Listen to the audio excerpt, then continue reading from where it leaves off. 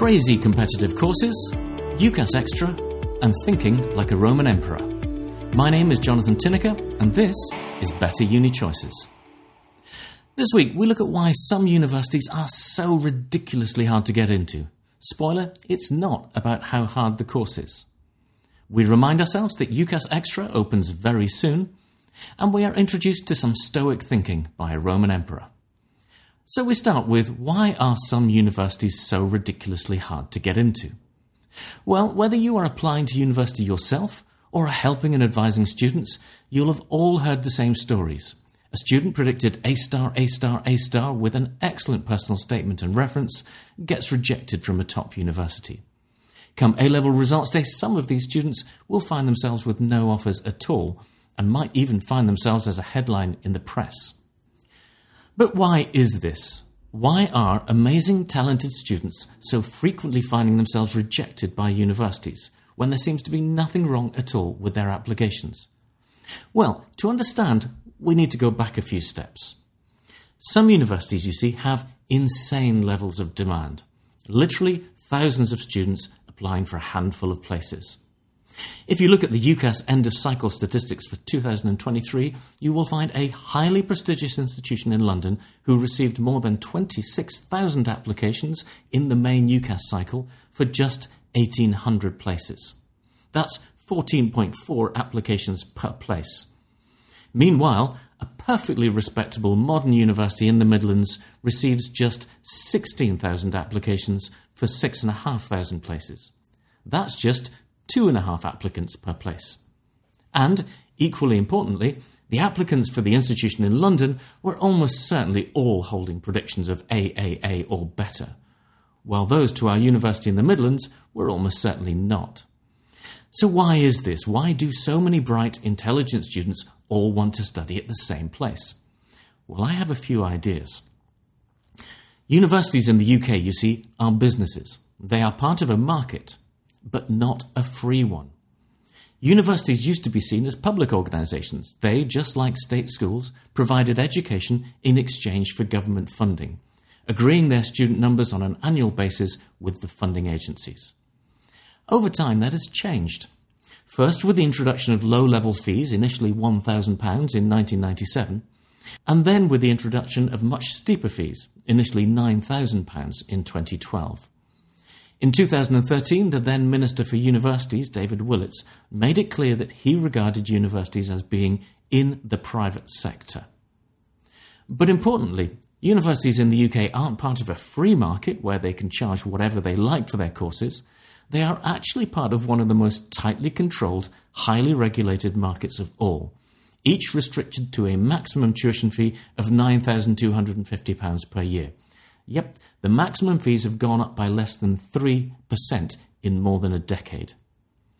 And yet, £9,250 per year is still an awful lot for you to consider paying for a year's tuition. It means that you will graduate with a debt of nearly £30,000, and that's before you start looking at living costs or longer degree courses. Now, I was working at the University of Leicester in 2010. We didn't know for sure how much the next government would raise tuition fees by, and so we wanted to understand what would happen to demand if the government raised tuition fees by differing amounts. We asked thousands of questions to thousands of students, giving them choices between different universities at different price points, with different levels of variation in terms of scholarships and bursaries. What we found was fascinating. If fees were raised to a fixed £9,000, students would very clearly start to choose the most prestigious universities. Essentially, if students were going to be forced to pay a lot for their university, they wanted to make sure it was a good one. And so it turned out when in 2012 the fees were introduced. Why is this? Well, to use an analogy, imagine the car industry operated in one of the following three ways. 1. Cars are free. The result? Cars aren't valued all that much, so on the whole people don't mind if they get a Fiat or a BMW, and some people don't want a car at all. 2. Cars vary in price, with BMWs being expensive and Fiat's cheap. In this case, the market controls demand. Some people have money to spend and choose to spend it on a BMW, perceiving it to have real value to them. Others don't have money or would rather spend it on something else, and so they buy a Fiat or they don't buy a car at all. Number 3. Cars all cost £27,000 regardless of the brand. Well, guess what? Cars are expensive, so more people think they have value and more people want one. In particular, they want a BMW, because no one wants to spend £27,000 on a Fiat. And that, you see, in a nutshell, is why so many students apply to the most prestigious universities. Because you know you're spending a lot of money and you want to feel that you are spending it on something that has a good reputation and is a quality product. Now, of course, there is a little more to it than this. Firstly, universities spend millions on marketing, and the truth is, the larger, more successful universities are able to spend more. Secondly, the influence of league tables and rankings are powerful, and you can hear all about that in episode 32. Thirdly, there is a question mark about why successful universities don't just expand. But the reality is that with fees capped at £9,250, many universities lose money on every UK student. They simply can't afford to expand. And of course, international student fees are uncapped. It is a free market.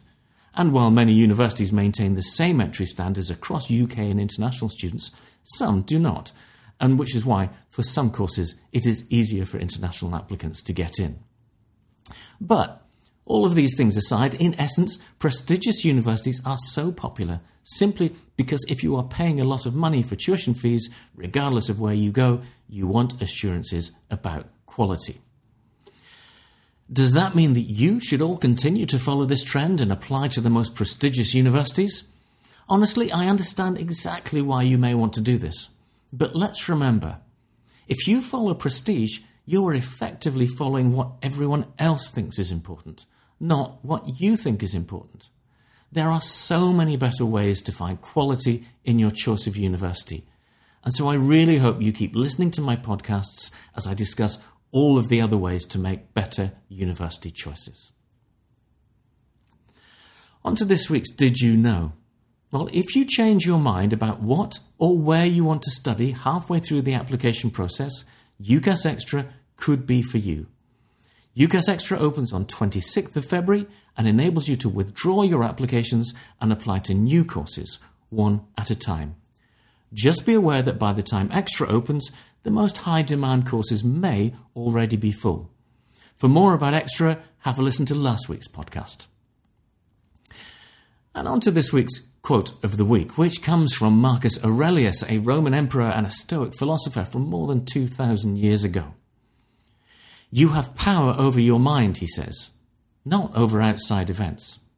Realize this, and you will find strength. Consider this as just the briefest introduction to the philosophy of the Stoics, because coming up next week, we'll be having a deeper look at Stoicism, how it could relate to resilience, and ultimately to your happiness. For now, thanks for listening. See you next week.